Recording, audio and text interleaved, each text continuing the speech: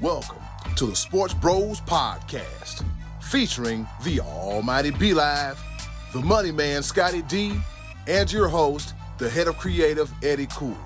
The Sports Bros Podcast, by the fan, for the fan, talking sports just the way you like it. And without any further ado, let's give it up for the Sports Bros.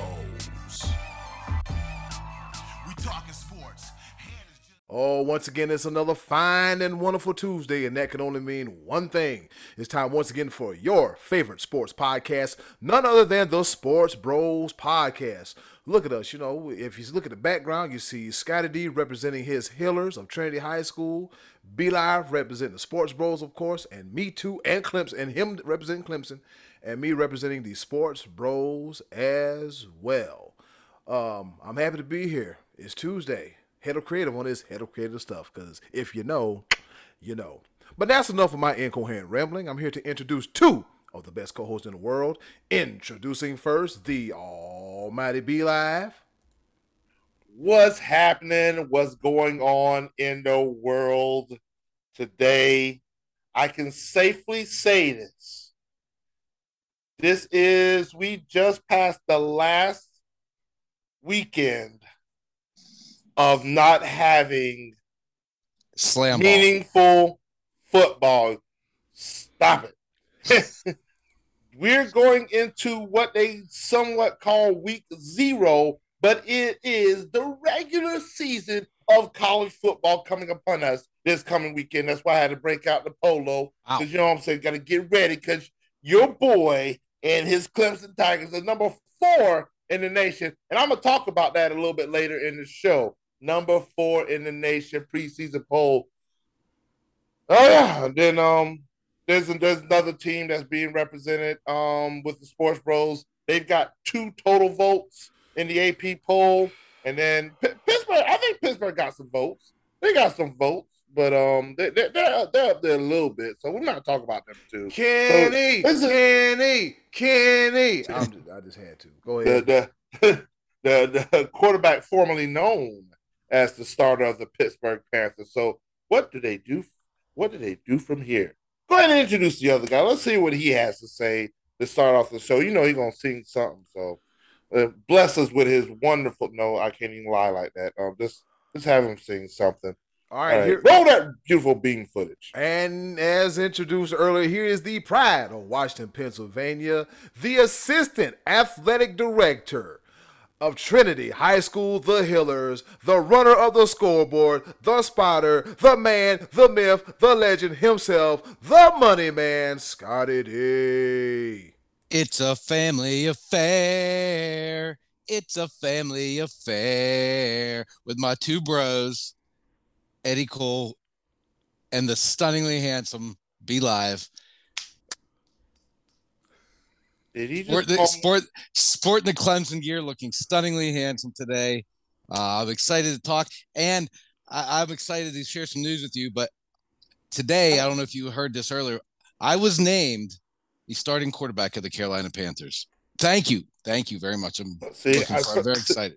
See, that's why I didn't trust a thing he just said. Because for him to call me stunningly handsome at the beginning of the show, just let me further know that we about to roll into some BS. And so I ain't trusted one bit. And Eddie Cool, we're gonna talk about this and because he just got like a 15-second introduction. I just got a 5-second introduction.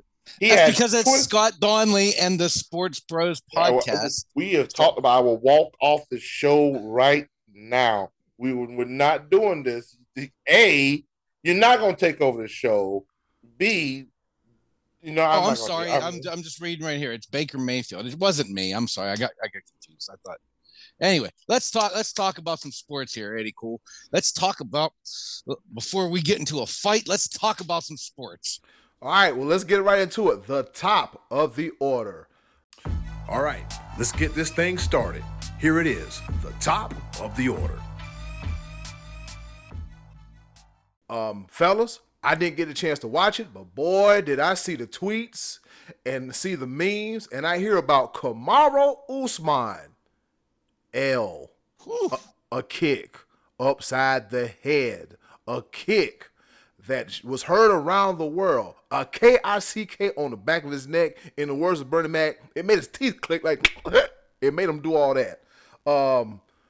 Scotty D, what the hell happened at UFC?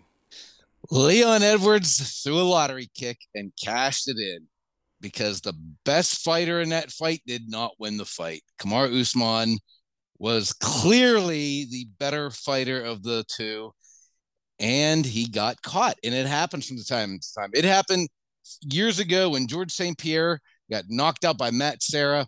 And Matt Serra is not a Hall of Famer, but that night he walked out of the ring with his hands in the air and a belt around his waist. And that happened this week with Leon Edwards. It's not that Leon Edwards is not a good fighter. And a matter of fact, he was the first to take Usman down in the UFC in the first round when he tripped him up and drove him to the mat. And he won that first round. But then he did not win any of the next 3 rounds. He was visibly frustrated. He was tired because this was in Utah and it was at elevation, and Usman trains regularly at elevation, so he was not nearly as fatigued as Edwards was. But I don't know if you saw this, Be Live, but at the end of the first round, when Usman went back to his corner, his trainer said, "We're going to wear this MFR down. I just don't want you to get caught with anything stupid." He said something to that effect, meaning you got to be more careful than to get caught like he did with that takedown. And then it was somewhat prophetic because there in the 5th round, Usman ducked his head to the right, and that was where the kick came from the left, and it put him out instantly. I mean, Leon didn't even have to go after him and throw any punches. It was over before he hit the ground. He was instantly out, and it was beautiful. And give Edwards credit, but it was just, to me, it seemed flukish. Because I just don't think the better fighter won. Now, guys, if you remember last week, I predicted that Usman was getting close to the end of his title reign, but I said it was not going to be this past Saturday. I thought it was going to be with his next opponent, which would have been Khamzat Chimaev. Now, I don't know necessarily where the UFC is going to go, because it's not always automatic that the champion gets a rematch. I mean, Ronda Rousey got knocked out by Holly Holm and they never fought again. That was the end of that. Holly Holm moved on, and Ronda Rousey went to the WWE. She had one more fight, got her butt kicked, and that was it for her. I tend to think, though, Usman, having been the champion for so many years, I think it's warranted that he gets a rematch, especially considering that he was winning this fight. It wasn't like he got clearly outpointed. He was clearly losing. So I think it is warranted that he would fight Leon Edwards again. And I think he would beat him if they would fight again. But, with UFC, you never know. They still always go with the injury suspensions and so forth after the match. So I don't know what that's looking like. But I would certainly think Usman deserves the next shot at the title, just based on the success he's had defending it all this time. Be Live, what'd you think? I mean, do I sound like I'm on the money here with a lottery kick, with a lucky kick in that fight? See, here's the thing. I don't think it was a lucky kick. I don't think it was lucky at all. Leon Edwards. No, maybe not lucky, because I think you're about to say he's a skilled mixed martial artist and was deliberately trying to do that. So go ahead. I'm going to agree with you on that point. So yeah, and the thing about it is, I get what you're pointing out is that at the point of time, because I was talking to myself. I don't know what y'all was doing. I'm over here. I'm over here like, man, this is like, I was when I looked at the first round. Yeah, Leon Edwards won that first round. He took Usman down for the first time in his UFC career. I was like, okay, this is going to be interesting. And then the second round happened, and Usman wore him down. Third round happened, Usman wore him down. Fourth round happened, Usman wore him. Like, it literally looked like Leon Edwards had given up. So much to the point that before the 5th round, Leon Edwards' trainer, his coach, whoever it was in the end. It was like, dude, stop feeling sorry for yourself. Yes. I can't do the Jamaican accent, but he was laying on thick. Yes. And he was like, because Leon Edwards literally looked like he was mentally, emotionally defeated. He's like, I don't know what to do. Couldn't wait for it to be over. Yeah. Fifth round came, Usman doing the same thing. But when it happened, it looked like Usman was like, man, I got this. Ain't nothing to worry about. And literally, he stopped pressing forward. And that's when it happened, where Leon Edwards was allowed to feign a left hook. Usman dodged it, but met that left kick, and it was a wrap.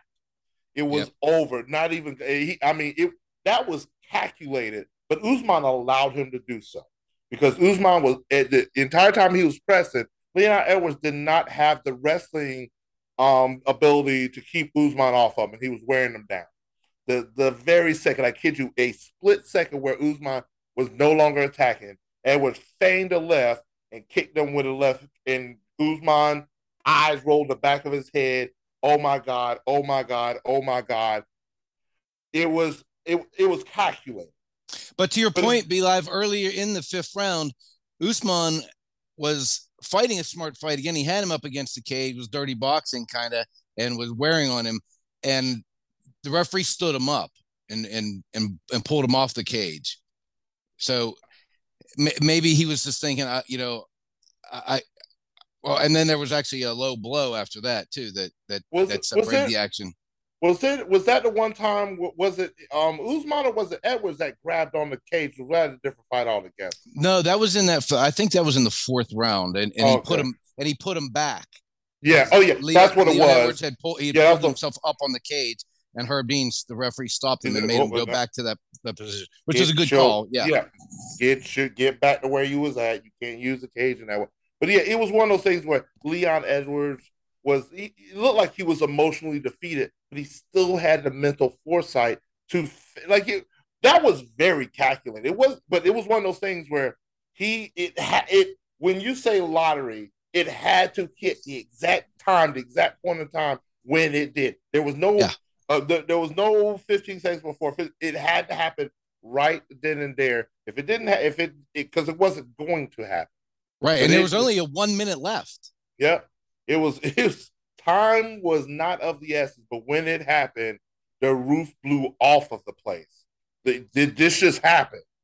It was so one-sided that the fans were booing because Usman was just controlling it, and it was not really an exciting fight. Usman was basically taking him down at will, ground and pound. It was not much resistance actually from the second round on of him trying to take Edwards down, but. That's why they. I mean, that's a 5-round fight. That's why you fight it out all the way to the end, and new champion. Now, and I got to ask you this but according to the UFC rankings, I guess because you know more about it than I do, Chimaev was next in line. What's going on with Kobe Covington? Is he injured?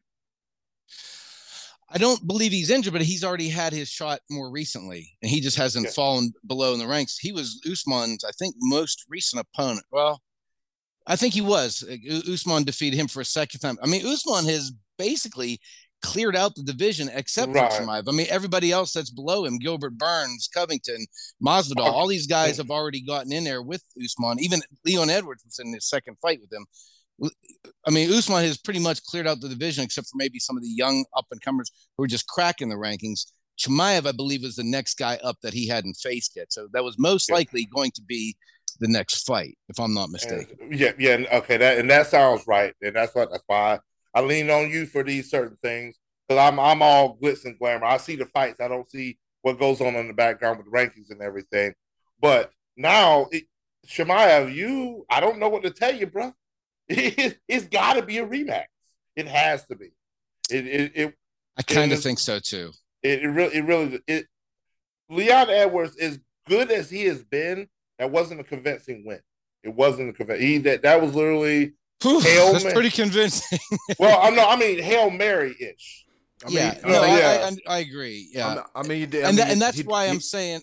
Go ahead, Eddie. I mean, he did beat the champ, and the title did change hands. But I get what you mean. I see that. It was a Hail Mary. You won, yes, but clearly you weren't the better fighter. Right. Had it gone had Edwards defeated him 50-45 in a unanimous decision and owned him the whole fight, then I would say at that point Usman might have to get further down the line and maybe win 2 more fights to get back. But that's not what happened. He was winning that fight clearly, decisively.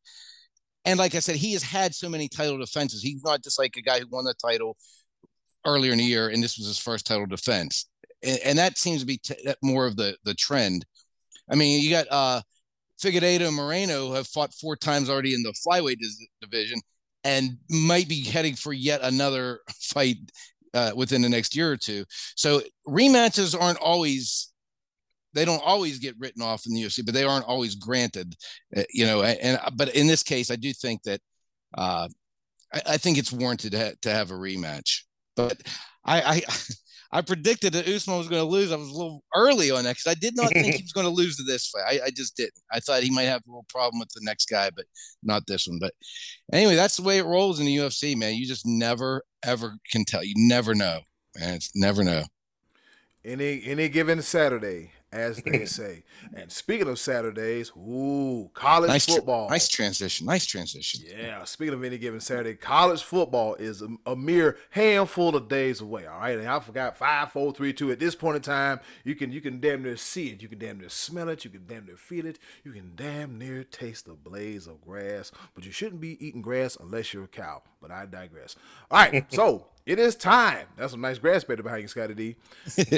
Yep, it's college football season coming up shortly, and you know what that means, the return of the B-Live Top 5. But before we get into it, let's take a look at these here AP rankings. B-Live, who is 1, 2, 3, 4, and 5? All right, AP and the AP Top 25 and the Coaches Poll, they have also released their preseason Coaches Poll, and they do mirror each other. There's a couple little discrepancies I'm going to go into. 1 through 5 are the same. Starting at number 5, the Notre Dame Fighting Irish.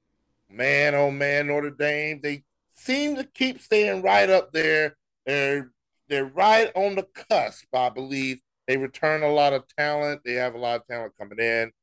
At number 4, man, oh man, you see the orange right here. You see the Paul. Clemson. Clemson is favored to win the ACC. This is our year. This is our year. Scotty D, if you don't get off of my segment. This is our year. All roads lead to Dabo. This is our year. I can't wait to get that Eat Pitt shirt. I'm getting that shirt, by the way. It's a West Virginia shirt, but I'm getting that shirt. Sweet Caroline, eat. Let's go, Pitt. Coming in at number 3, and the AP poll with 3 first place votes is your reigning, defending, undisputed college football national champions, the Georgia Bulldogs. Coming in at number 3. They lost a lot of talent to the NFL, but they have been recruiting at a high level, and they're trying to run it back. Coming in at number 2 with 6 first place votes, the Ohio State University, and that sets up a top 5 matchup in week 1, where you have the number 2 Ohio State Buckeyes going against the number 5 Notre Dame Fighting Irish. That will tell the tale of how this year will go. And coming in first place with a whopping 54 first place votes is the Crimson Tide of Alabama. Nick Saban, them boys voted number 1 all over again with the return of Bryce Young, Heisman favorite. So you got C.J. Stroud for Ohio State, Heisman favorite. So that's going to be a nice battle to see throughout the year. But 1 through 5, you've heard the names up there before. Alabama, Ohio State, Georgia, Clemson, and Notre Dame. The coaches poll is very similar when it comes to first place votes. Alabama with 54, Ohio State with 5, Georgia with 6.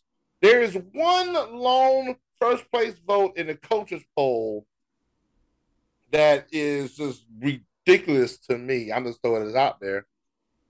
There's one coach out there that believes that the Texas Longhorns are the best team in the nation. They sit at number 18 in the coaches poll, but there is one lone coach out there that believes that the Texas Longhorns finish the year 5-7. They're starting a red shirt freshman. You may have remembered his name because I talked about him in an earlier episode. Quinn Ewers that quit on his high Mm-hmm. school team to go chase the money, and he enrolled at Ohio State and then didn't win the starting job at Ohio State, so transferred from Ohio State to Texas and has now been named the starter for the Texas Longhorns. So they're starting a redshirt freshman, hasn't played a game in college football yet, didn't play his senior year in high school, and some coach out there said, that guy right there, he's going to lead the Texas Longhorns, and they are the number one team in the nation. I want to know who this coach is.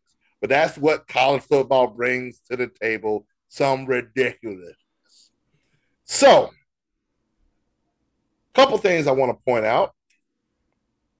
I'm going to say it first. You heard it from me here first, live on the air, not live on the air, but you're going to hear it on the hear it anyway. I believe that Clemson is overrated. No, this is our year. I said it here. Okay, why are they rated so high then? Because of how, I mean, let me they had a less for this one. They did have a less than stellar season last year, and they're bringing back the same starting quarterback. Correct? I mean, DJ Ukulele is starting. Uangalele. Yeah. But yes, that's what that. I'm sorry. Hopefully, this reaches his ears. Well, there's a lot of people they may have reached his ears, and you got to show us more. Because there is a guy there that is waiting in the helms in the name of Cade Klubnik, and this could easily be a Kelly Bryant, Trevor Lawrence situation. Kelly Bryant started the first 4 games, and Coach Dabo was like, "Yeah, you're not doing it for us. Put Trevor Lawrence in, and the rest is history." So I honestly see that DJ is on a short leash. I don't believe we're the number 4 team in the country yet, but we can be. Our defense rivals our defense back in 2018. That's what I was getting. I was wondering if it was defensively what was causing them to have the high rating. But who else is going to beat them in the ACC this year? I mean, is there another legit challenger? I mean, Pitt last year won by being carried by Kenny Pickett, who's now possibly the starting quarterback of the Steelers. So that guy's not walking through the door. Pitt's ranked 17, I believe, with they're with uncertainty at starting quarterback at this point. They got a guy named Slovis, Kevon Slovis, that transferred from USC, and Nick Patty, who played last year. But they don't seemingly. I mean, of course, I'm going to be rooting for them, but it doesn't seem like they have the strength again to be the ACC to win it a second year in a row. Who else are we looking at in the ACC that could possibly topple Clemson this year? Well, in the rankings, I mean, NC State has always been this little sneaky. They've been a little sneaky. They snuck up on us last year. I don't see them regressing that much. There's a lot of hype down there in Coral Gables. They got Miami ranked 16th. Wake Forest is right around there. They're at 22nd. NC State's ranked 13th. So they're saying that there's a few ACC teams that could make some noise, but they believe that Clemson is the overall favorite to win that, and they believe that a ACC champion, barring what happened last year, with Clemson being there, if Clemson runs the table, they'll make it to the playoffs. So I guess that's where their reasoning is at for putting them number 4. I don't like it because that's where we were higher than that last year when we faced Georgia, and we came out and laid but that was a historically good defensive team right there last year, and I know they lost some guys to the pros, but I imagine Georgia and Poly's in the position of restocking the pond in the way that they've been meaning to get to that level for many years. Do we think collectively that Bryce Young will repeat at Heisman as a Heisman Trophy winner? Because I personally kind of feel like if CJ Stroud has a good year, the committee would more than likely pick a new winner, because they don't seem to want to go back to back. You know, they kind of want to leave that to Archie Griffin, and wouldn't it be something if an Alabama guy deserved it, but they gave it to an Ohio State guy instead? I mean, and that's possible. That's entirely possible. This is one of those things where first week says everything. Mm-hmm. CJ Stroud, number 2 Ohio State versus number 5 Notre Dame. If that's the make or break. Where is that game? You see, so you be asking questions that I ain't ready for. Okay, I didn't know if you had that pulled up because I know they also have. I mean, it's not till later in October, but they I believe Ohio State is at Penn State this year. And remember last year Penn State got off to a 5-0 start, and their quarterback Sean Clifford got hurt, and he should be back healthy this year. I mean, he was a pretty capable quarterback last year, and Penn State I don't believe they're even in the top 25 B-Live if I'm not mistaken. Not at all. Quick little research. It is a home game for Ohio State. It is in Columbus. Is it a primetime game? Oh yes, it is. It is. Still have the goofy tuba player out there dotting the I at nighttime, maybe high kneeing and high stepping out there, best damn band in the land, all that good stuff. I literally just watched on TikTok their practice of him dotting the I. Oh, I hate it so much. I just hate it. It is just as ridiculous, especially when they're practicing and the tuba player is shirtless. I was just like, my eyes are burning. For crying out loud. I hate that exists. I hate that it's out there. So he was out there chest naked with a tuba, dotting eyes. Yep. That's exactly what happened. I can't get that image out of my head right now. I wanted to report it on TikTok. I needed to remove immediately. Because why? But I figure I might as well admit that since you brought it up. So misery. Oh yeah, absolutely. And you gotta think like Columbus is like in the middle of the state, and if it's anything like the other states across the country where cities or towns are in the middle of the state, it gets really, really hot. And just imagine somebody out there with a big old tuba swinging around, probably got baby oil on his chest naked, talking like, I'm a dot of I. I'm going to need you to put on some SPF 15 and a damn shirt. I hope it slips and he breaks it. I hope it's sweaty and drops the tuba. Sweaty and stinky and musty all over the place. Like, I understand tradition, but damn. I mean, All right. It is. Enough about that tuba player, Eddie. Cool. Take me somewhere else. So please, anyway. Yes, I'll take you somewhere else and shout out to B-Live for the early season B-Live Top 5. Coming up next, we got a warrior. No, not the ultimate warrior. We have a special guest, American Ninja Warrior, by the name of James Burns, coming to hang out with us here at the Sports Bros Podcast. Coming up next, stay tuned. Ladies and gentlemen, welcome back to the Sports Bros Podcast. And as promised, we have a guest. That's right. Yes, we have a guest. This guest has a connection to the Sports Bros Podcast because his father is the one, the only Craig Burns, loyal listener to the Sports Bros Podcast. Who is this guest, you might ask? I'll tell you who he is. He's an American Ninja Warrior. All right. Straight out of Massachusetts. Please welcome to the Sports Bros Podcast, James Burns. How you doing, James? Doing great. I'm glad to be here. Great, man. Thanks for joining us here on the Sports Bros Podcast. We've been trying to, make this happen for a while, but we finally got it. We finally make it happen. So let's go ahead and not lollygag and go ahead and jump right into it.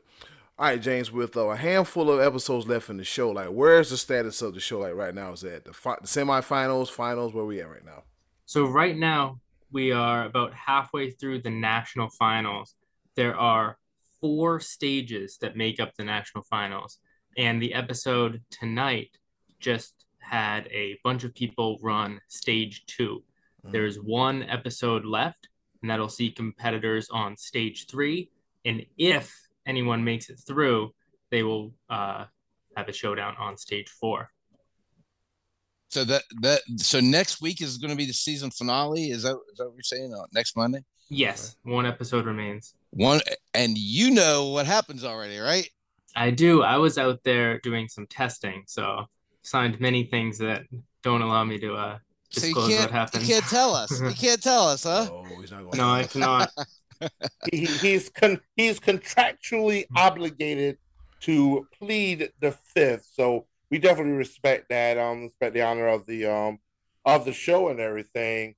And so I would like to lead off. What piqued your interest with American Ninja Warrior, and how was the process of getting on the show?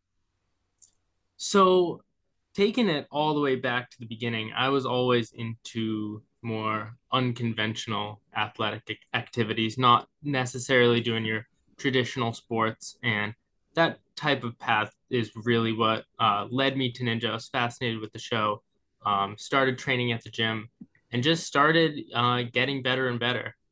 The show has a traditional rule where you are supposed to be at least 19 years of age in order to apply, though they have been inviting on some younger kids.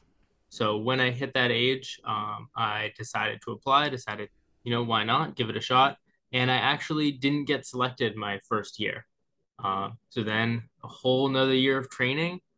I got back into it with what I thought was a much better submission video, and I guess that one they seem to like it. So that's the process. Everyone has to submit. I guess you probably have some written questions and stuff, but then a video proving that you actually can go out and do some of these challenges. Yes. To go into more detail, it's a 3-minute video to prove both your ninja skill. You're supposed to show some clips, but also they want to see some comfortability talking on camera because they do have interview portions of the show, and they want to make sure that you would be prepared for those. So, like, at what stage are you at when you say, I think this is what I really want to do? I mean, because for me, I eliminated this from being a possibility when I struggled with the monkey bars when I was about 7 years old. I can't do monkey bars or pull-ups, and that's like half the battle won to do this ninja stuff. I mean, at what stage you say, I think I'm good enough for this and I want to compete? Because I know there's not just American Ninja Warrior, the TV show. There's competitions all around the country with this type of thing. Yeah, so that was actually interesting. It's something I'm still struggling with is, having that confidence in myself in competitions, because there kind of is no like moment where it necessarily clicks. When I first started with Ninja, I actually couldn't do a pull-up, and I couldn't even pull myself on top of the warp wall. There was an 8-foot warp wall at this gym, which the one on the show is 14 feet. So an 8-foot wall is quite small by comparison and quite easy. Many like kids can do it. And I couldn't pull myself up when I started. And so it's been a long journey of just putting in hard work. And sometimes I do need to like stop and look back and be like, hey, we've really come a long way. And I need to sometimes have a bit more confidence when I'm out there on the course. All right. Now, speaking of your training regimen, what is your training regiment? Try to say that 3 times fast. What is your yeah, I know, right? What is your training regimen when it comes to participating in the competitions? So the funny thing about Ninja is there really is no established way to train. Everybody kind of does it in a different way. So I'll say what I've found myself doing the past few months, but everybody out there is doing something slightly different, and we really don't know what is the best. Only time will tell. We'll see who rises to the top, and clearly what they're doing works for them. So for me personally, my training schedule is dictated by where I am every week. So on the days that I'm teaching Ninja, that is Mondays and Wednesdays, I'll do a little workout in the morning. That'll look like something like a 1-mile run, followed by about 12 minutes of like core. Now, core is very important because when you're hanging with your hands, what directs yourself is using your core to lift your legs and kick them in a certain direction. That's what generates your swing. So having a really functional core is super important for Ninja. So about 12 minutes of that. And then usually I have this pull-up routine that I'll do where it's a 10 by 10. So 10 sets of 10 pull-ups with about a minute rest in between. And these pull-ups aren't going to be done on a bar. These are done on a ledge to strengthen the fingertips. Okay. And this is something that I've been making the ledge progressively smaller as I've been going. When I started off, it was probably 1.5 inches. And then once that became too easy and I knew that I could manage something smaller, cut it down to an inch, and now I can do it on probably 3/4 of an inch is about the size that I'm doing 100 pull-ups on. Oh my gosh, that's insane. That's incredible. 3/4 of an inch. That's not even a fingertip, mind you. That what is going on? I've got to ask this because, as you mentioned before, 19 years old, and so we're not going to talk about Scotty D at 7 years old when TV was still black and white, but you open that door. Yeah. But so unconventional athletics, because there's so many things where, like, the conventional way. Eddie Cool played football growing up. I played basketball growing up. Scotty D ran his mouth growing up. I mean, that's obvious. And he may have sang. He may have been part of the Glee Club growing up. There's a moment. What was your traditional sport before? Like, was there a traditional sport before you went the ninja route? No, there really was no traditional sport. I was always outside. I was spending a lot of time in the woods. I was doing a lot of mountain bike riding and hiking and stuff like that, and kind of would run around in the yard and set up like little obstacle courses. But it was more just kind of like jumping around random stuff that we had. But there really was no um, exercising or training until ninja, and that's why I'm very grateful to have found it, because I can only imagine I'd be in a much worse space if I hadn't. Okay. Yeah, it's I'm sorry, Bill, but this is still a relatively new concept, because when I was a kid, there were kids that were good on the monkey bars. There were kids that were climbing trees and stuff that I wasn't good at, and they weren't interested in baseball and football like I was. And what I learned, I met you a few years ago at Beast Ninja, which is the gym in Myrtle Beach, South Carolina, that specializes in this stuff. And what I learned is that there seems to be like a whole community of people that know each other, not just from competing on the show, but other events and stuff. It seems like there's like a whole positive world of people doing what you do that are like supportive of one another. It doesn't seem like a competition of of rivalries as much as it is, of friendships. I mean, am I correct with that? Yeah, you're completely spot on. I found the ninja community to be incredibly supportive. When you're in a real niche like this, there's definitely a lot of bonding that happens because everybody wants it to grow, and everybody wants everybody else to keep going, because it certainly is no fun to compete against yourself. You want everybody else to keep Sure. getting better to really push yourself as well.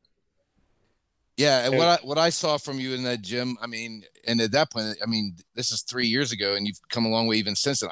I thought you were incredible. I mean, you're flying around from bars, you're swinging on things and landing on bars on your feet, and you're crawling up the wall outside the building. I mean, I was like, this kid is really good at this. Go ahead, be live.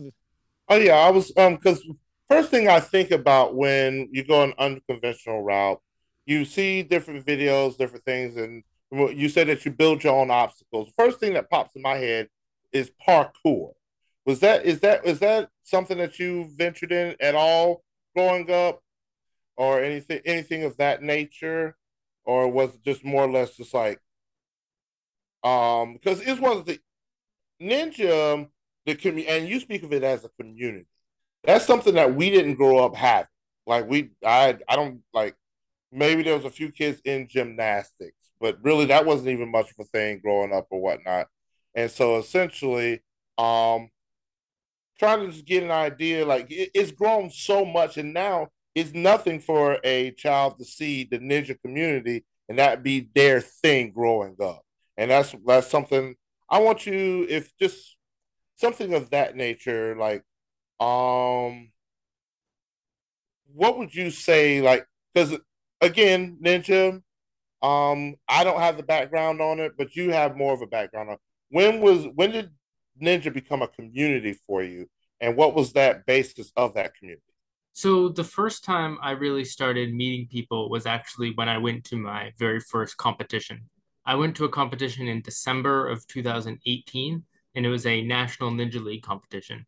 And at that point, there already was a community surrounding. This was the fourth season, that the National Ninja League was going on. And so there's already a community of people going on. And I showed up and I didn't know anyone. So of course there's going to be that immediate feeling like I was an outsider. So it feels a little weird in the beginning, of course. That's the one downside of a tight knit community. Sometimes it's hard to work your way in, but everybody was super welcoming. I remember there was this kid. So in competitions, people will carry chalk because people will sometimes take a break in between obstacles to reapply chalk to their hands before taking on the next one. And so I remember there was people who um, would volunteer to carry the chalk for me, even though like they hadn't met me before. And I remember that being super important because that's definitely an important part of the competition. And there was also people, to think back, sharing different approaches to the obstacles. When certain people, when they come up with a new technique or a new idea of a better way of completing something, they don't hold it to themselves and try to win with that. They do share it with everybody else so that everyone has that same opportunity. And that's something that's really special. Yeah, I like that, the camaraderie. I mean, it's evident. You can even see it on the show where you have little groups of people rooting for one another. So on this particular season, they started off in San Antonio. You were there first, right? Yes, I went down to San Antonio. I believe that was back in March. They had 5 different qualifying days. And so the way that format works is there are 5 groups of, I believe, about 80 people. And so each group competes on a slightly different course. So the other groups don't really matter for you. You won't kind of see them until either the semifinals or the national finals. Um, you're only concerned with your one group. And if you are top 30 in your group, then you move on to the semifinals. Okay, so then that moved you to Los Angeles.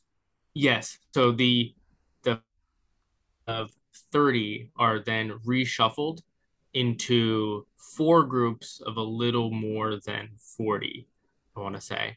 Um, Somewhere around 40, I believe, was on my day. And then you need to get top 12 of that group in order to go on to the national finals. Okay, and that's how you get to Las Vegas. Now you were kicking butt on the course, and what was it? The kaleidoscope? Is that what cost you on this one? So the Yes, kaleidoscope, it looked like a stop sign with a little ledge on it, and it spun. Is that kind of a description of it? Yeah, that actually is a good one because it did have about the front. It was about eight sides. So it was these little cliffhanger ledges, and they were all 4 of these boards were all connected together. So you needed to turn the first one in order to bring the second one into place. Otherwise, it wouldn't be there. Which it was a clever design. I got to admit, it was a pretty cool obstacle. I made it all the way to the final move and just peeled out. Just couldn't hold on. I just completely pumped out. My fingers had nothing left, which was um, kind of devastating, especially given, as I mentioned earlier, the amount of cliffhanger practice that I do. I do a lot of pull-ups on those small ledges, and it just wasn't quite enough. Well, I mean, no shame in where you fell because you weren't the only person that went down off of that obstacle. I mean, I saw a lot of people that struggled getting through that one, and I even saw some people who were like past champions, like Jesse Graff, who had struggled, in this competition. I mean, just because you're good at it one year doesn't mean you're going to come back and kick butt on it the next year. But you told me something else that was interesting in that they select a handful of people to go to Vegas to kind of prep for the finals, and you were among that group, correct? Yeah, so when you're eliminated, you have the chance to kind of reach out and apply to try to go for testing. So the testers, it's a group of some people who didn't get the call in the first place, people who weren't on the show but still want to be around the obstacles, and then other people who were eliminated in either the qualifying or semifinals rounds, but still want a chance to get on more obstacles. And so going out there, it's a lot of waiting around. You get um, you are working around their schedule, but it's all worth it to be able to get on 1 or 2 obstacles each day. It ends up being a valuable experience because you can't just go anywhere to get on obstacles over water like that. Some of this stuff is super high up in Vegas. It's not uncommon for some of the obstacles to be like 20, 22 feet above the water in Vegas, which is an incredible mental challenge That's because a it is daunting task. quite hard to not like look down and to just stay focused on what you're supposed to be holding on to. It's incredible. The stuff you guys do is mind blowing to me. I mean, so that type of experience, does that now? I'm sure you want to get back there again next year, right?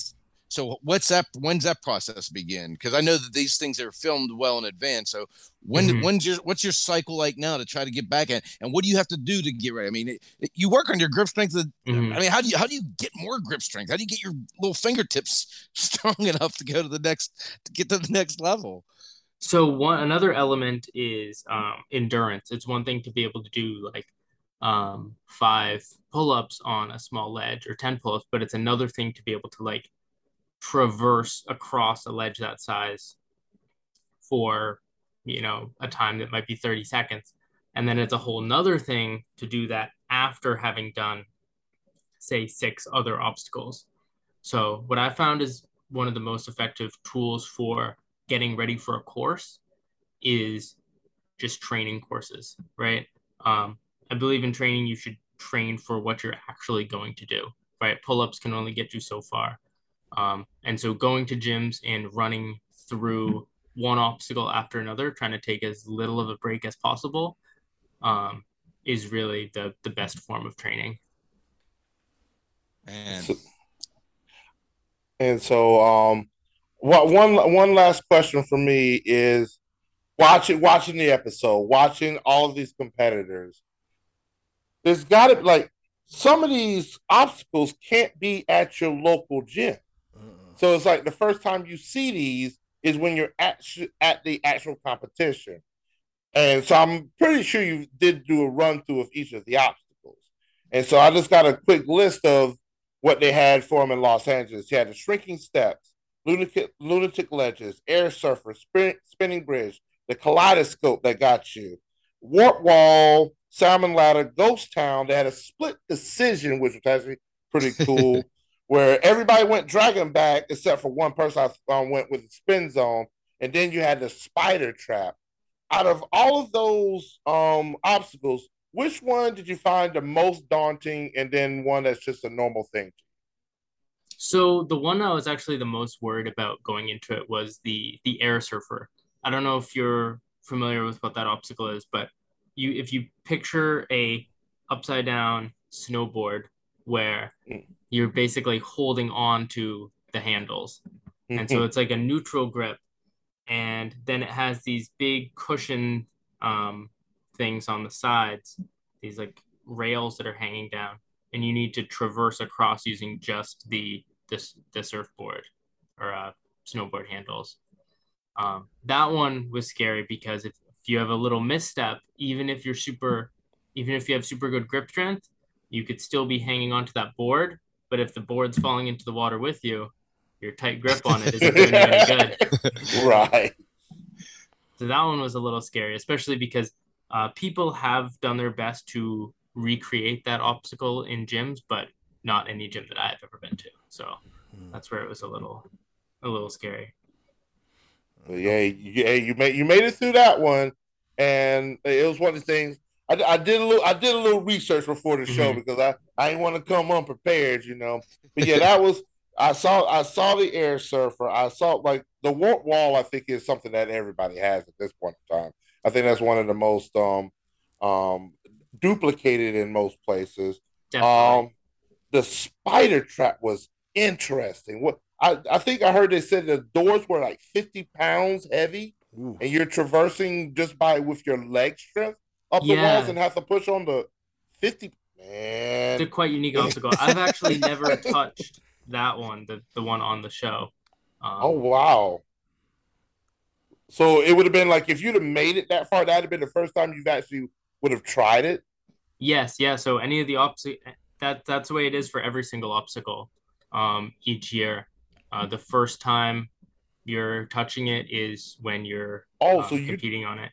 You don't get any trials? No. Jeez. The only time you would ever do something twice is if they bring back an obstacle and you did it last year, or if, say, you tested in a previous year and then they bring back one of those obstacles in the next year, because you obviously cannot compete after having tested in a season.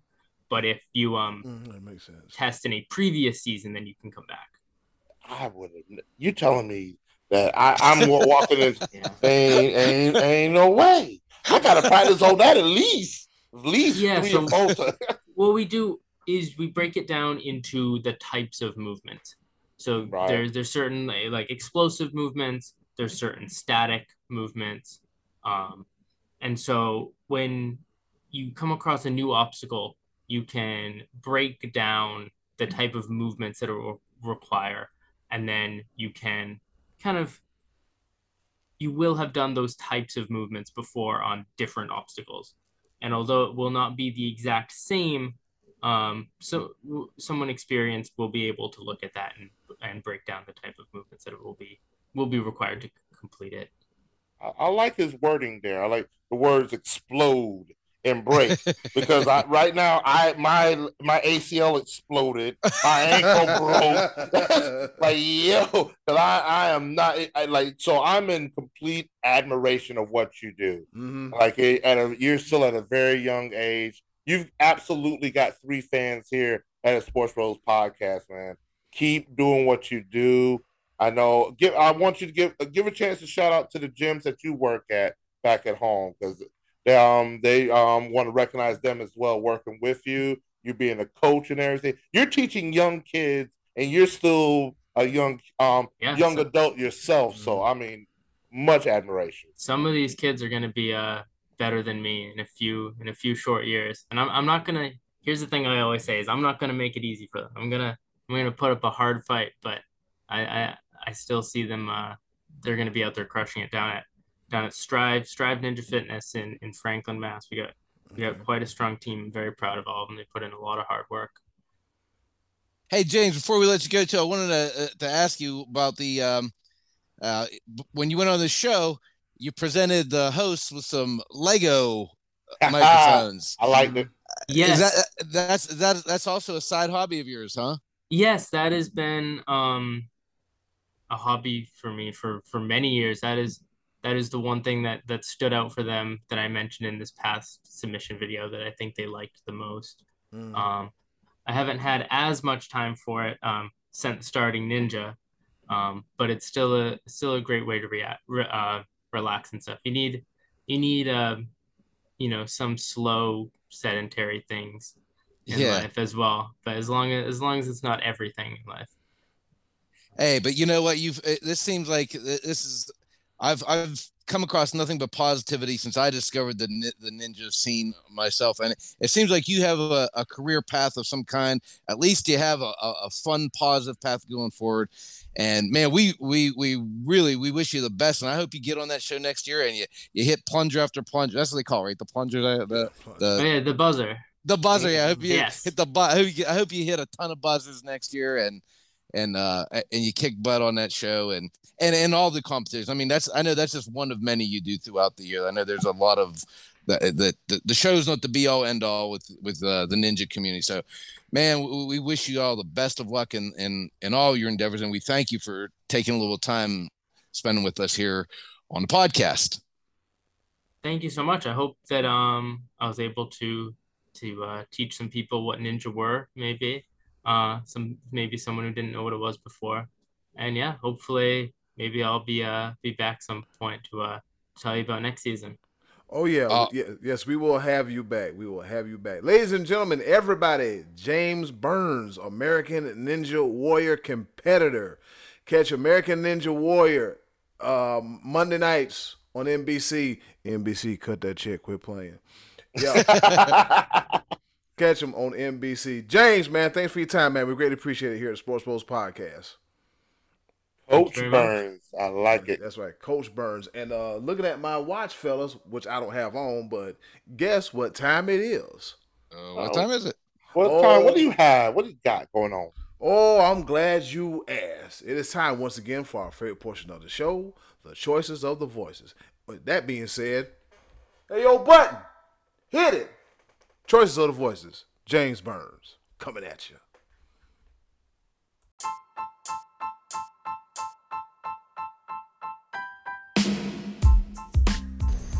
And now, our favorite part of the show, the choices of the voices.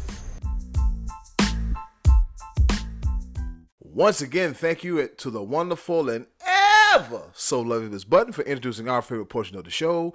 You heard the woman, she ain't lying. It is the choices of the voices, where we ask y'all a question, y'all give us the answer, then we talk about it, and at the very end, we give our answer as well, all right? With that being said, Scotty D, what's the question for this week's choices of the voices?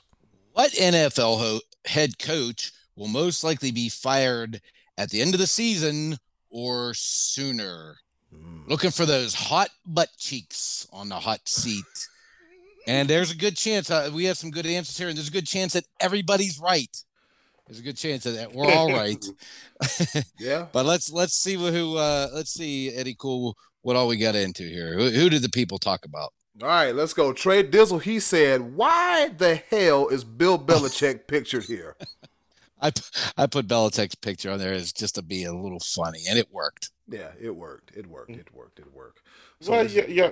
I mean, y'all sure? Belichick's not getting fired unless he pulls a Gruden. Oh, understandable. Yeah. Understandable, but I guess they did go 10-7 last year, so he's not doing bad. But it's one of those things. New England, they're used to championships. They're not used to falling in the first round of the playoffs. So I don't know. And they don't know who the offensive coordinator is. They don't know who's calling plays. It could be anybody. Well, Bill Belichick's doing that on purpose. I called a few plays of the game. I don't know if y'all noticed. Bill Belichick, he's playing chess while everybody else is playing checkers. So we'll see how it works out. No, he's not. Game Belichick. He's playing Battleship, and it's about to sink. Oh, but that's what I'm saying. That's what I'm saying. Like, it could easily be where whatever he's got, like what he's trying to do, may not work out. Miami, I think, could pass New England this year. Be like, if they go 4-13, Robert Kraft isn't firing that dude. Not this year.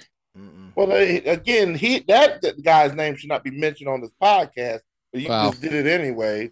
But yeah, I mean, Bill Belichick's also like the general manager too, so it's one of those things where, he's not going anywhere, but he's got a little job security. He's most likely he's going to retire if that.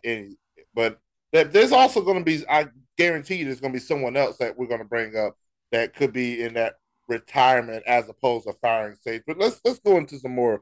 Oh, I think I know who you're talking about. Ooh, all right, moving right along. We got Dave Ramito. He says Riverboat Ron. Ooh. Yeah, could be.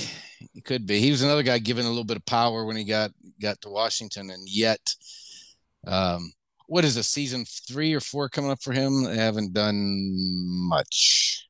Season 3. Okay. Only thing they've done is got a new damn name that took 3 years. God, that is not Ron Rivera's fault at all. No. I think honestly the Commanders have overachieved what it doesn't always have to be the coach's fault when he gets fired. Didn't they win the division 2 years ago?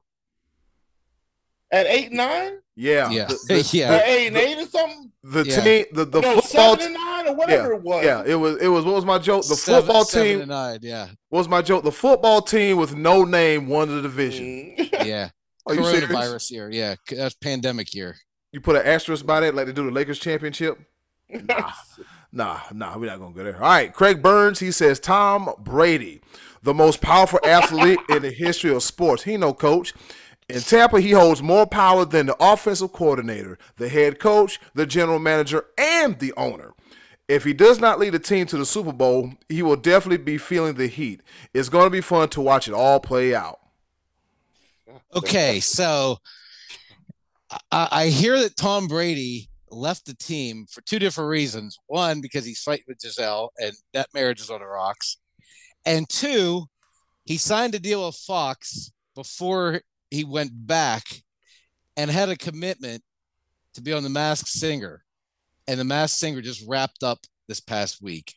Now, when the next episode, the next season of Masked Singer starts, if you see a goat out there dancing, keep your eye out. Could be Tom Edward Fitzpatrick, blah, blah, blah, blah, blah, Brady underneath that goat head. God, the greatest of all time.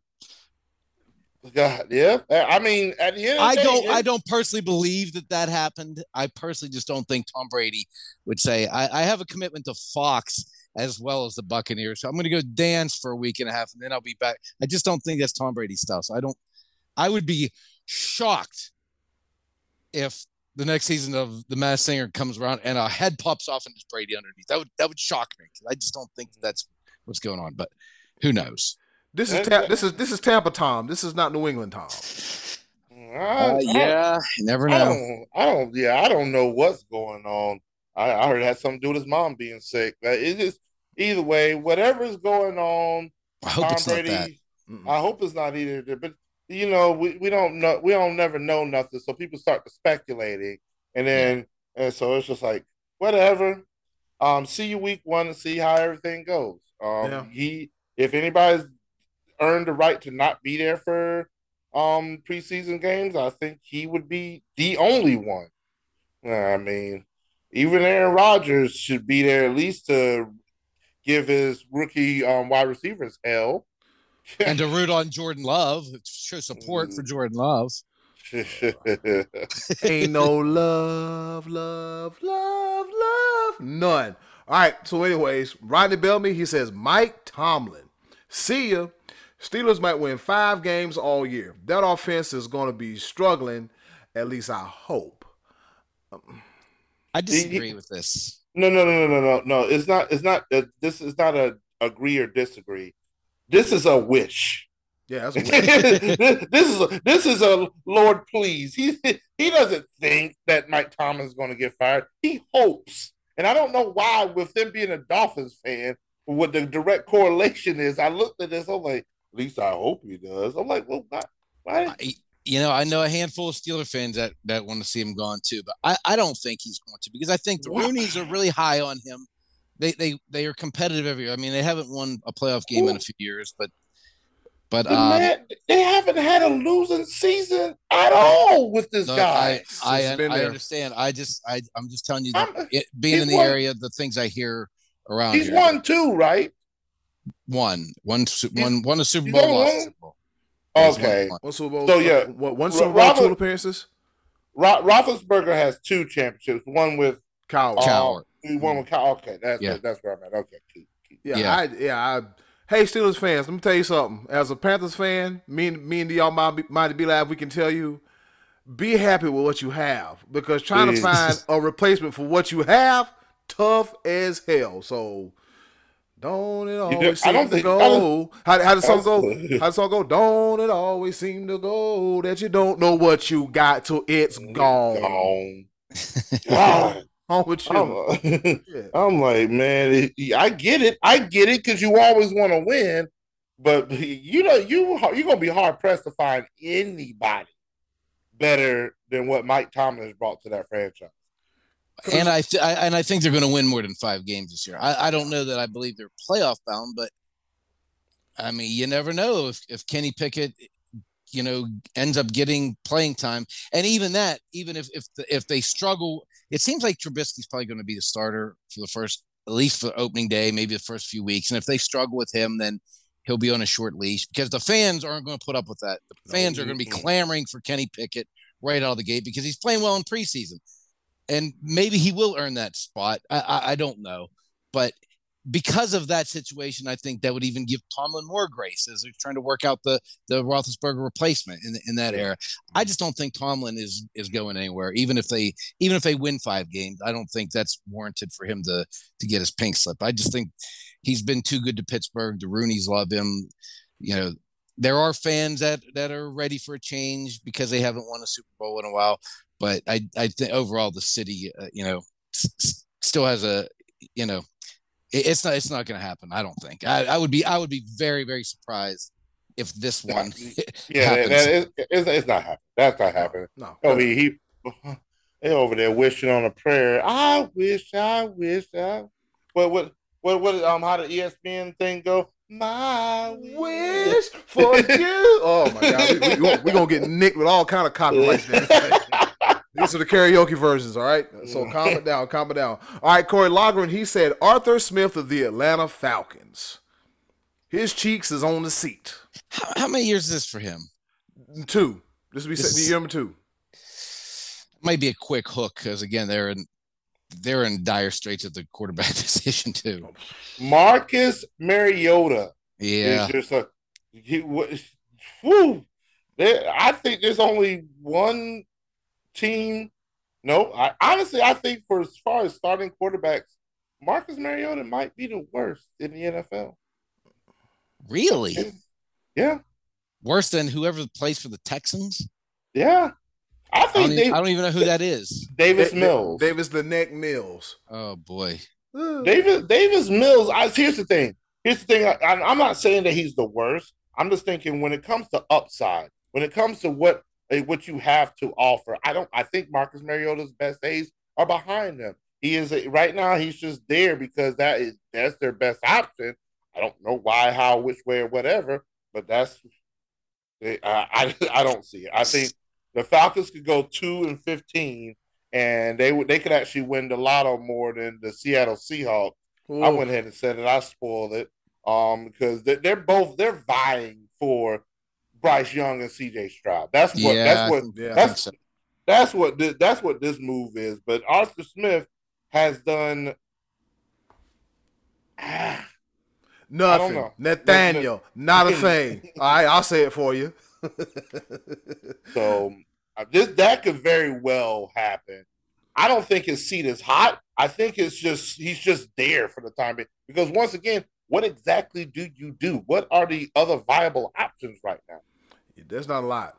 Like he doesn't have much to work with, let alone. But so I don't know. I see the Falcons going in the other direction, looking towards the future, and getting either C.J. Stroud or Bryce Young, and then from there, if he can't do nothing with them, then that seat is going to be extra hot. But we'll see. Do they want to start with a new quarterback and a new head coach? We'll see. Yeah, we shall see. All right, the best name in the game, JoJo Comfort. He says, I'll have to say Pete Carroll. Speaking of Seahawks Be Live. There it is. There it is right there. Yep. There's a lot of questions about whether his coaching was primarily responsible for Seattle's success or whether he rode the coattails of Russ, beast mode, and a great defense. Without all that star power, it's time to see what he can really do. Yeah. I think this is overdue. I think this should have happened at the end of last year.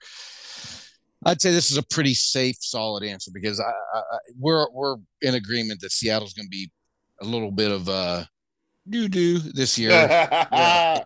And Pete Carroll is pushing 85 years old, so I think retirement could be in order for him too. I don't know. I'm not going to disagree with that one. That could be the leading answer right there. Yeah, I'm gonna say this. Like I said before, I hinted toward it. Do they let him just ride into the sunset though, or do they pull it? Do they pull the plug? I think they'll give him the option at the end to say we're going to allow you to retire. If not, then you fired. You're fired. Yeah, we're giving you the option unless it gets unless it gets so miserable during the season and he's like an in-season casualty, which could also happen. And I think that's in the nature of the question because hot seats don't stay hot for 17 games. They don't. They either put out the fire or you get that dude off the seat. Unless you were Adam Gase that one year. Jesus Lord. Where is he at this point? I have to look him up just to see. He can't be nowhere near football. He is. I think he coached in high school football. Be Live, look it up real quick. I might be wrong. All right. I think he's at the bar. Probably. Might be. Probably. Anyway, Randy Martin said, if Matt Rule doesn't have a winning season or the playoffs, he may be out. Go ahead, Carolina fan. Opine on Eddie Cool. He might be right. Randy Martin is, can't deny that because it's going to be a show and prove year, brah. This is going to be it. I mean, It's a prove it year for the quarterback and the coach on this team. it's clinchy. It's real tight in Carolina. So Chris McCaffrey got to stay healthy. There's a lot going on. All right. Anthony Wilson said, I think Mike is on the hot seat. He has all that talent and can't do anything with it, and it doesn't make it any better that the division is weak. He has to figure it out this year. Mike as in Mike McCarthy. Yeah. Oh, okay. Yeah, Mike McCarthy. I'm going to tell you 2 reasons why I'm going to not pick McCarthy as my answer as a Cowboy fan. And I think I think the possibility exists that the Joneses would like to have Sean Payton or Dan Quinn in the place, but they already could have done that if they want to. But here's what makes me not so sure about that one. And that is because Jason Garrett was terrible for 8 years and they wouldn't let him go because Jerry Jones didn't want to show that he was wrong about hiring that guy. And Jerry Jones' ego remains intact. So that's one reason. Plus, you usually don't fire a coach who wins the Super Bowl. So there's also that. Well, that didn't work for him in Green Bay. So what you? No, I mean on that season, on the season when they win the Super Bowl, usually you get to keep your job the next year. So you see what he did there? Y'all saw what he did, B-Live. I saw what he just did. I didn't see it because I can't see that. I can't see the Cowboys losing this year. I can't see them losing the game. It's going to be really. You know what? Stop. You know what? Stop the presses. We're not even going to continue. We'll come back to choices of voices because I wanted to hear this from him right now. You give me one good reason that the Cowboys have anywhere close to a possibility of winning the Super Bowl this year, and I want you to just give me one good reason. Brandon Keith Chestnut says Rule needs to leave with his son Darnold. So thank you for answering, Brandon Keith Chestnut. We appreciate that comment. Yeah, Brandon. That was funny. Brandon Chestnut said, "Rule needs to leave and take his son Sam Darnold with him." That's going to happen. Sam Darnold will not be a Panther next year, so no. you go ahead and call that a L. It's a wrap for him. Yeah. Coach Rule, but yeah, Coach Rule is on a very, very, very hot seat. Like it's got to happen. Yeah. Here's another pitchfork coming for Coach Rule there with Martin Tracy. How about you give him back the part? I didn't have you just take over his part because you refused to answer how your Cowboys is going to win. Eddie Cool Amtrak this thing. I got it. I got it. Here we go. And I'm going to save the best for last. Here we go. We got Matty Ice. Matty Ice said, ladies and gentlemen, you are listening to the Sports Bros podcast. Deflection. Martin Tracy, he said, Rule is obviously in the mix with Smith from Atlanta, and there are other good candidates that will be gone if they don't have a good year or show drastic improvements. Rule's saving grace is the talents, health, and Baker playing on 1 year with a chip on his shoulder. Do or die time for him as well, as my hunch is they do well. Like one of my friends likes to say, with no further ado, I believe Arthur Smith will be lucky to make it through the entire season, and even then, might be a lame duck by the end of the year anyway. Sorry, Atlanta. #28-3. Yeah, not letting that go. That's a little Super Bowl. You can't, Dad. You can't. That was funny. As a Panthers fan, I was goody. That's what you get. Trying to be cute. We gonna throw the ball. Only thing I had to do was run it, and run it some more. All right, folks. With that being said, big shout out to Trey Dizzle, Dave Ramito, Craig Burns, Rodney Bellamy, Corey Logren, JoJo Comfort, the best name in the game, Randy Martin, Anthony Wilson, Bryson Sellers, Brandon Chestnut, Matty Ice, Martin Tracy for their contributions in this week's choices of the voices. Scotty D, what say you? I heard some good ones in there that I agree with, particularly Pete Carroll, but there's one that didn't get mentioned that I think could be in trouble, and that is Cliff Kingsbury with the Cardinals. Wow. Yeah, Kingsbury's 24-24, and he has not won a playoff game yet. And I kind of feel like they must make some strides this year. They're giving Kyler Murray a brand new contract. They're all in on him. If Arizona has yet another kind of flat season or doesn't have some sort of postseason success, they could be looking for someone else to develop that quarterback in that team. So I think Cliff Kingsbury has to be good this year. If they are if they go 8-9, don't make the playoffs, I think a change could be made. And because I think Arizona is looking at now is their time to strike while the iron's hot. I think they're thinking their window is open right now. What do you think, B-Live? That is bold. Like I would think Arizona is trending up as opposed to trending down with Kingsbury. Well, but that's what I'm saying. If they don't, if he has another year without playoff success, if they win a playoff game, I think he's fine. I think they're going to have to win their division, which, I mean, Seattle's not winning that division. Who else they got there? The Rams. They're that's gonna be hard. Arizona's not winning their division, but I have them in the playoffs. I definitely have them in the playoffs. I don't see nothing tells me. I don't say nothing tells me about the Arizona Cardinals that they're trending in the wrong direction and need to fire their coach.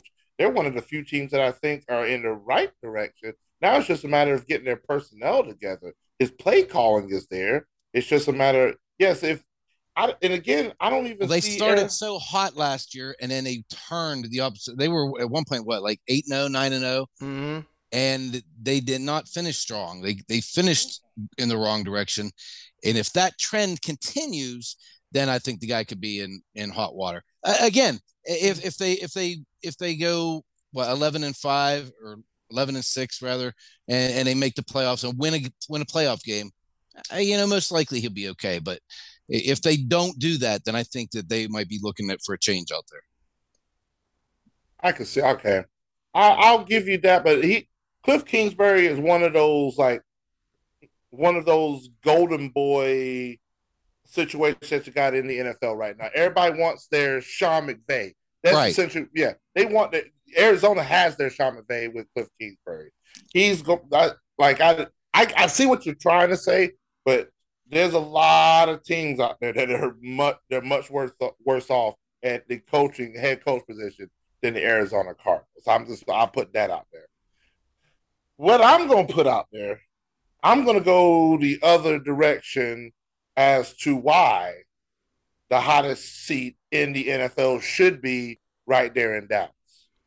Honorable mention is Seattle with Pete Carroll, but I think they should allow him to ride to the sunset. Maybe they'll have that discussion at the end of the season, like, hey, bro, this ain't working out. We're going to allow you to bow out. Carolina, Matt Rule, he has to have success early. With the Cowboys, I'm going to tell you what it's going to be the ultimate demise for Mike McCarthy. If at any given point in time in these first 8 or 9 games that they repeat their performance of the first preseason game and have 17 penalties, his ass is fired. That is just undisciplined. That's the reason why. Like, I think that just shows, I will give them even an olive branch the fact that they're hurt so much at their wide receiver position, but that right there doesn't take away from just overall discipline of the team. That would go into having that chemistry. Maybe some routes may be off a little bit, but there's 11 offensive penalties. That'll get a coach fired in a quickness. And with Dallas Jerry Jones cannot go another 8 years with another subpar head coach. He should not go another year being the president, CEO, and the general manager. That's another story within itself. But he needs. That's why he's got to be strong enough for your fan base to be able to say that this did not work out at all. He's got to be the man to swallow this and be like, "Yo, I have not done my fans right." He does. This guy's ego doesn't allow that. But it's got to show at some point in time. I know for a fact that Cowboy fans cannot sit along idly by and watch penalty after penalty after penalty and let this continue to go on. That the discipline isn't there. Man, it wasn't there with the last guy. But Wasn't the last guy. But so and the fans were screaming at the top of their lungs. They wanted him out. They wanted Wade Phillips out, and he kept him along a couple years too long. Jason Garrett should never have been the head coach for 8.5 years. Never should have happened that way. It should have been years and years ago that it was apparent to everybody that lives down there and watches the Cowboys that Jason Garrett was not delivering that team to a championship. We all knew it. We knew. But it's apparent right now. But again, I agree. I guess you're going off. Weren't y'all like 12-5 last year? Yes. But you lost your first game in the palm. Couldn't win a home playoff game against Jimmy G. Yeah. So I'm using my platform right now as a member of the Sports Bros podcast to put a Bunsen burner underneath that seat, turn that almost high and light that on fire underneath Dallas Cowboys head coach Mike McCarthy. I don't see anything about him that makes him a great. He couldn't survive Green Bay and winning a Super Bowl. What do you think he's going to do in Dallas? That's a shame before the Lord. Do you remember my reaction the day we found out who the head coach was going to be? What episode we were on the air. What episode? I got to find that episode. I got to find that. You should have that same fire, that same vigor right now because you've had to deal with it for years now. Hey, and you've got zero reserves. Preaching to the choir. Choir, Reverend Live, you're preaching to the choir. I'm just saying, that's the person. This question, I sort of hit it toward also where who you think is going to be fired and who you want to be fired. I'm not even a Dallas Cowboy fan. I want Mike McCarthy fired. It doesn't make any sense. The only thing that makes me think possibly that you could be right is the fact that Jerry Jones is now, I think, 78 years old. He knows he's running out of lifetime, not just out of out of football time. He's got to know he doesn't have much time to be carrying a trophy around on the field. So maybe he's going to have a little bit more urgency. So if it doesn't work this year, he'll make a change. But he just has proven in the past that he just, as the general manager, his coaching hires have not been very good after Jimmy Johnson and then a pretty good one in Bill Parcells. And other than that, he's given us Barry Switzer, Dave Campa, Wade Phillips, Jason Garrett, and now Mike McCarthy. That's not really a good selection right there. And the same guys picked all of them. The only thing Jerry Jones should be picking at this point is what to eat for lunch, his boogers, and his draws out his ass at this point, all right? Those are the only three things that he should be picking at this point in time. He's my worst as Vince McMahon, all right? I'm gonna do you one solid, Scotty D, because I know you got a question lined up for this week. But in a future week, can we ask the people which NFL owner should be fired? Can we put that in there? Can we pencil that into the program? Let's do that one for next week. There you have it. There's our question for the week. Because I've already mentioned one. There's another one out there that has Riverboat Ron Rivera as his coach. Riverboat Ron should stay. He needs to go. But that I could go on for days about a few people that, bruh. Yeah. All right, so there's our question for the week next week. What NFL owner would you most like to see fired? And that'll give us something to talk about. Thank you for the suggestion, B-Live. I'm taking it. I'm gonna throw in an honorable mention. I'm gonna say the owner of the Green Bay Packers should be fired. You know who they are? The people. Fire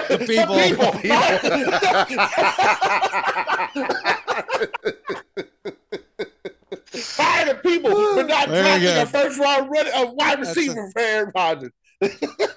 Oh, God. That's hilarious.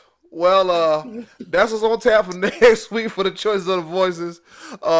Join us next week for another edition of the Choices of the Voices as we figure out what owner or the people need to be Well, what you got for us this week, Scotty T?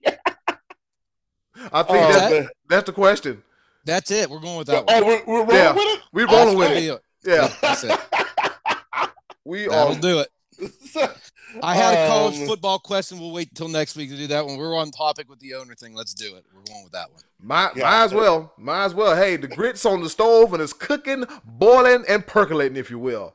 All right, that's it for this week's Choices of the Voices. Coming up next, Pepper. And I got one request, baby. Please don't sneeze and get your boogers on me. A round of pepper coming right up.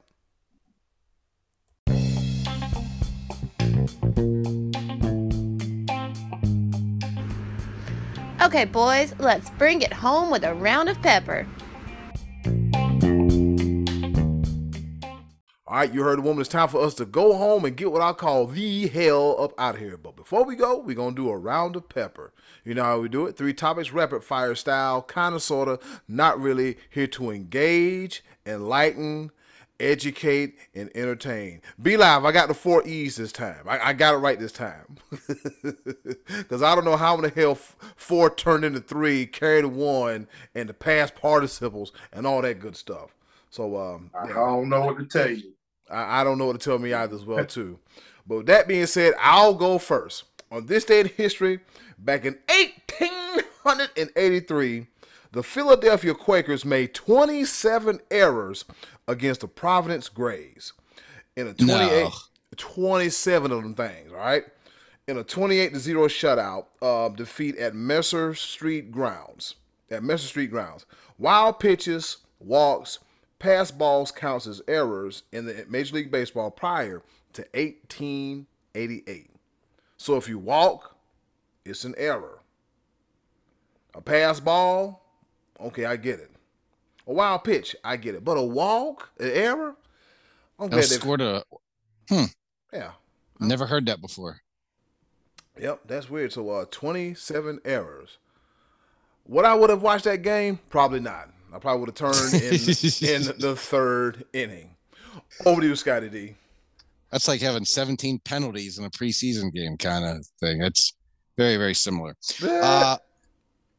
So the best team in baseball in the first half of the season won 4 out of 19 games during a stretch in August. That's right. The New York Yankees fell hard, circled the drain, couldn't hit. When they did hit, they couldn't get pitching. It's been awful.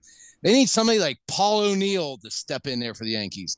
And actually on Sunday, that's what they got. Paul O'Neill, number 21 for the Yankees dynasty team, was retired on Sunday, inspired the team to finally snap out of the funk and deliver a 4-2 victory to spare themselves of a 4-game sweep against the Toronto Blue Jays. I got to tell you, I was a little surprised that Paul O'Neill got his number retired because he was a really good player, but he was not a Hall of Fame candidate, or at least he was not elected to the Hall of Fame. But Paul O'Neill, man, back in those late 90s, early 2000 Yankee teams was like just heart and soul. He would never have stood for a team going 4-15. He would have busted up the dugout. He would have knocked over water coolers, smashed water coolers, and breathed some life into those teams, man. He was a fire plug on the team. You know, a team that had Bernie Williams and Derek Jeter and Posada and Girardi and all those legends from that era of the Yankees. Paul O'Neill, number 21, now retired. There's a lot of numbers retired on the Yankees, so that is quite an honor. So congratulations to Paul O'Neill, a modern Yankee legend. Be Live, over to you. Well, it is good that the Yankees may have gotten one win out of all the mess that they've been going through. But during this slide that the Yankees have been going through, this is a nice little segue into my pepper point, is that my Atlanta Braves have actually passed the New York Yankees as now the 4th best team in all of Major League Baseball. They're still trailing the likes of the Houston Astros, New York Mets, and the Los Angeles Dodgers. So it's nice. It's nice, you know, say Atlanta Braves is doing big things, except for one thing that is not sitting well with the Atlanta Braves faithful. Oh, boy. This conversation keeps coming up time and time again. I make around $40,000 a year. I get Uber and Lyft because of the mistakes I've made in the past. These are professional athletes that are making millions of dollars a year. Let somebody else drive. You can afford somebody to tow your car to where it needs to go, get a driver, whatever. But the Atlanta Braves fans are not happy with the fact that Marcell Ozuna suited up again for the Braves while he has that looming DUI sitting over his head. He suited up, did terribly every time he stepped up to the to bat. The fans booed him. This was at home. The fans are not happy that Ozuna is suiting up. He said this is motivation for him. Hopefully it's the right motivation for him to clean up his act. He was not part of the team when they won the World Series last year. He's a promising up-and-coming player, but he's heading in the wrong direction, production-wise and off-the-field issues as well. Don't know what to tell you, except what we famously tell all the misfits in the professional athlete world, hashtag do better. Eddie Cool, the ball. You got to do better, man. Ozuna had that domestic violence charge, and now this. And I don't know. You got to figure it out. Marshawn Lynch, I don't know. You got to figure it out. All right. So, week 2, NFL preseason. A punter for the New Orleans Saints by the name of Blake Gillikin booted a punt of 81 yards during the Saints' 20-10 loss to the Green Bay Packers this past Friday night. Now, according to CBS Sports, somebody at NFL headquarters said, wait a minute, you ain't supposed to be doing that. And that being said, Gillikin received a text at 7:16 a.m. on Sunday, and it says, you were selected for a random in-season drug test. This test will take place today, August 21st, 2022 at the facility. The test should be completed before the team meeting at 10 a.m. So he ain't had no time to get breakfast, wash his ass, drink coffee, drink orange juice, look at highlights from last night. If he got his wife or girlfriend, talk to her and plan life and weddings and all that mess. Nope, you got to take a test because you kicked the ball 81 yards. So Gillikin's punt is the second one to travel 80 yards or more, right? So last time this was done, it was done by Corey Bojorquez of the Green Bay Packers. Him. Yeah, owned by the people. so pretty much he had the game of his life during the preseason. He punted the ball 5 times during that game, and they averaged 59.4 yards per kick. All right, he also had a 65-yarder punt that pinned the Packers to their own 4-yard line.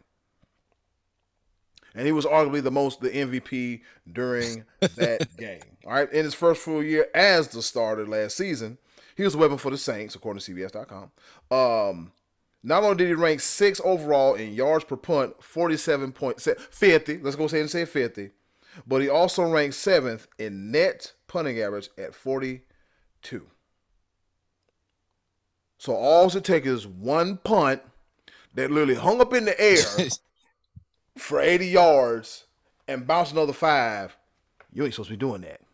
Before you drink any orange juice, drink water, or even smell the coffee brewing, take this test. You got to be completed by 10. I think they should be exempt. I think place kickers and punters should be allowed to take all the steroids in the world because they're not hitting anybody. No, they're just kicking a ball. They're not in danger and threat of getting a statistical or competitive advantage on anybody. But that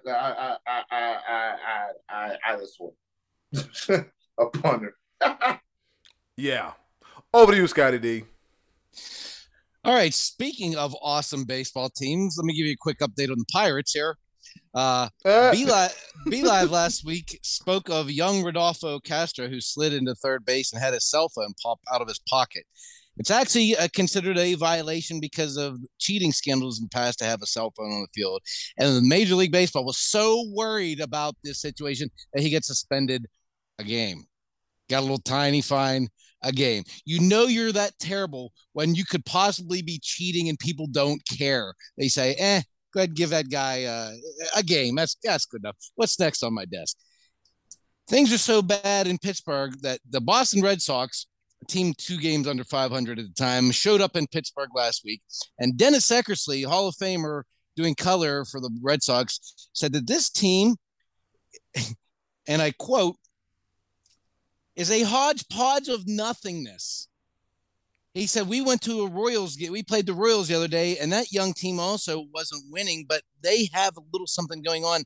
This team, with this little tiny payroll, is a hodgepodge of nothingness. The Pirate fans were not enraged. They agreed. Who was enraged? Brian Reynolds, who said, now slow down, Brian Reynolds. He said he couldn't give any less of a crap. And after that sharp rebuke to Dennis Eckersley, the Buccos went out and defended their honor the following day with an 8-3 loss. The Buccos coming, not cheating, even with electronics on the field, not cheating. Let's go Bucks. Be live. Take it away from me. They said not a problem, not a threat to serve one game. Damn. Oh, man. The Buccos are hosting my Braves right now. They are. We're in a rain delay as of the moment. All right. My second pepper point. It hurt to see this. I did not know this. But I forget what exactly I was watching. But Torrey Holt was on one of those talking head shows. It might have been on CBS Sports. I switched it up. Every now and again, try to catch some other sports knowledge and everything. And Torrey Holt was talking with his hands. And I happened to notice when he was talking with his hands that he had that one digit that just ain't quite going with the rest of them. And I'm like, why is his hand like that? Come to find out that his finger, I believe it is his middle finger, has been dislocated so many times that it is in a permanent post pattern position. If you don't know what a post pattern is when it's not a slant, but it's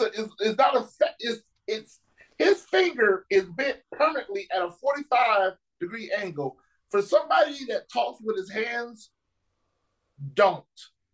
Torrey Holt, hopefully it should be a Hall of Famer. I mean, prolific wide receiver. God, that hurts. But yeah, don't talk with your hands. Just don't. Woo. Put on some mittens. Some mittens. Just Eddie Cool post route the ball. I'm gonna be on TV talking about, hey, well, see, guys, on today's game, we're gonna talk about a lot of stuff. I'm gonna be pointing here. Not with that curl route, you're not. Cut it out. 2 people that should not talk with their hands: Torrey Holt and Jason Pierre-Paul. I said what I said. Boom. All right. Third and final pepper point. Speaking of people that should not just be.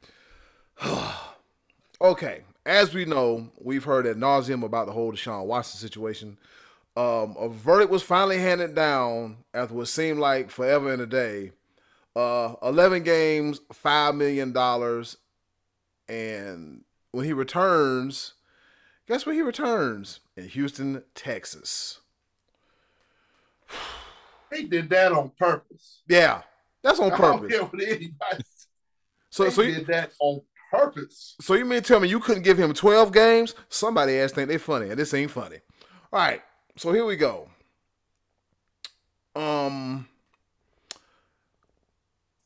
The Cleveland Browns played host to the Philadelphia Eagles on Sunday, and it was a rain-soaked game, and Joshua Dobbs got his shine on, so forth and so such, right? But there's a cringeworthy photo. Yes, sir. There's a cringeworthy photo that has surfaced on social media and involves a father and his son. And the sign goes, and I quote, the father's is two signs. The father's holding a sign that says, F them garden tools. And the little boy's holding a sign saying, Free Watson. You can't. First of all,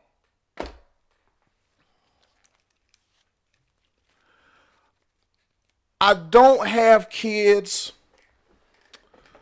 but you can't put your kids in situations like this.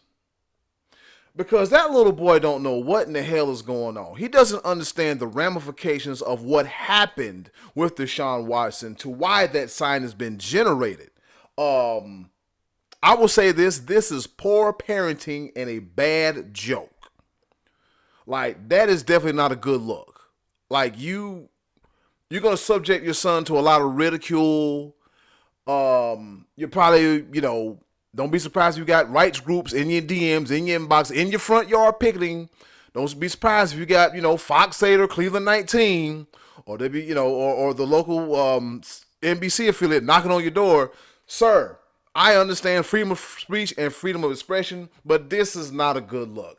F them garden tools, Free Watson. Man, you, sir, as a man, really have to do better. Because my thing is, I ain't worried about you because you know what you're doing. It's your son that I'm concerned about. It's your son that I'm concerned about. So parents, a tip to being a good parent is don't drag your young children into adult stuff. Children have a place, and let children be children. And that's all I got to say about that. Over to you, Scotty D. Yeah, exactly. Yeah. All right, so B Live has a habit every now and again of bringing up the USFL and telling me what's going on in that league. And now I'm interested because the MVP is in Big D. Kevontae Turpin took two, not one, but two to the house the other night in a nearly penalty-free game. Well, 7 penalties anyway, 8 penalties. Way down from 17. It was a love fest over the Cowboys the other night against the Chargers. He took a kickoff 98 yards to the house. Woo! That wasn't enough. He took a punt 86 yards to the house. Woo! Man, I'm telling you, we got an MVP in Dallas. He could be a league MVP candidate at this point. We don't know. We don't know. The sky's the limit for Kevontae Turpin. I mean, penalties are down. Special teams are up. Mike McCarthy's seat is getting cool as we speak. Be Live, it could be our year in college and in pro. Over to you. All thanks to Kevontae Turpin. I'm telling you. And the USFL. Yes, I love the USFL. Pipeline to the Cowboys. The Cowboys penalties are down. Their special teams are up. And we want the smoke. Woo! Third and final pepper point. I don't normally do this. When it comes to my pepper points. Because, people talk trash all over the place. And, I talk trash all the time. I don't use my platform to give other people that talk trash a platform, essentially. Like, I don't give them benefit of, like, what the trash that they talk may ever sort of, quote-unquote, get to me. But this one right here, he wakes up every morning. He goes to sleep every night year after year after year idolizing LeBron James. This guy is nonstop trying to build up LeBron James' name and tear down Michael Jordan's legacy. I don't know why. Where did Michael Jordan hurt you, sir? You know I'm talking to you, and I'm going to mention you by name, Mr. Tim Livingston. My cousin out there. Every day he wakes up finding some reason that LeBron James is better than Michael Jordan. You've lost, sir.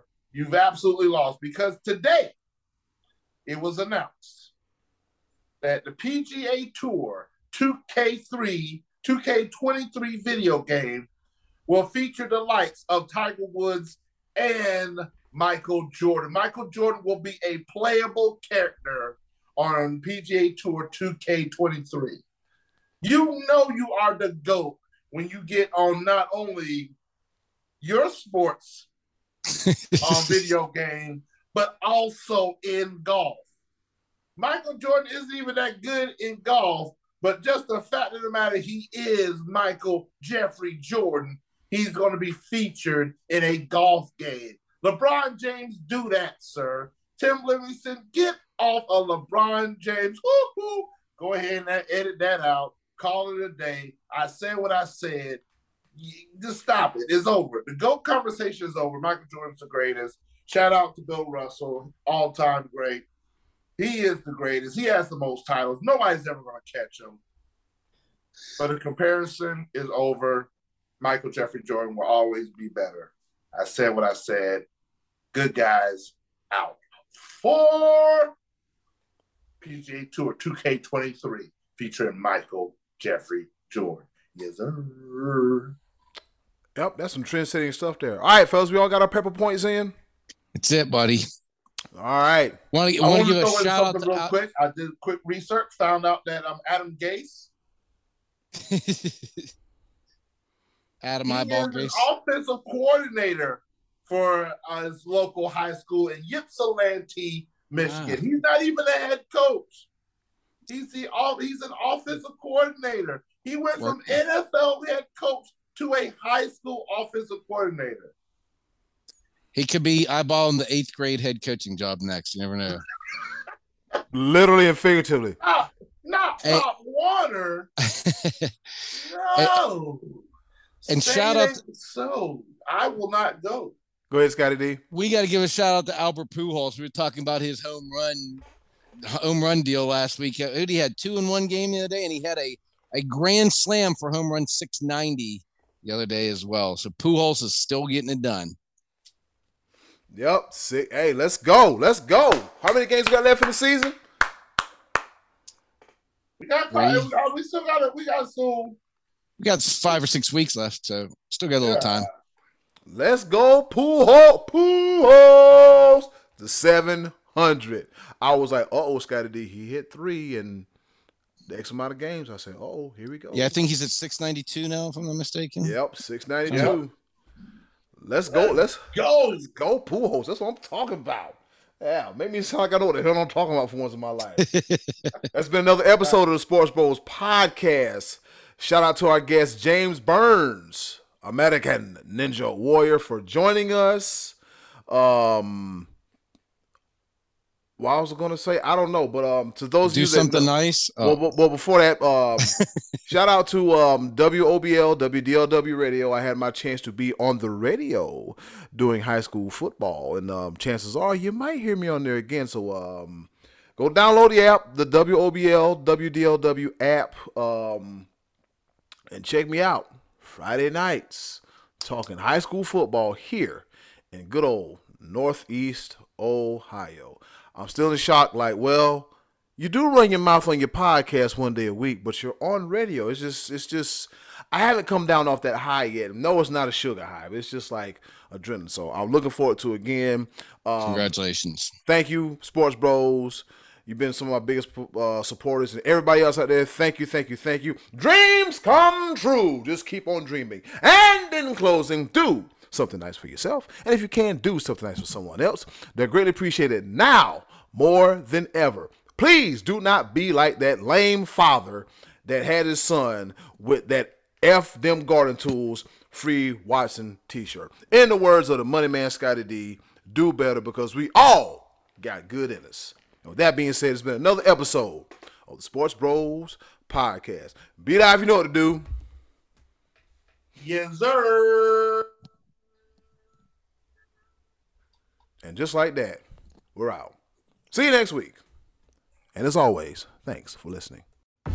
Hey, it's Eddie Cool here from the Sports Bros Podcast. And do you want some more of the Sports Bros Podcast in your life? Wait a minute, don't answer that. The answer is yes. And I know you want some more of the Sports Bros Podcast in your life. Do us a small favor. Go to the description box, click our Linktree link, and you'll see all the links on how to follow the Sports Bros Podcast. Once again, thanks for listening.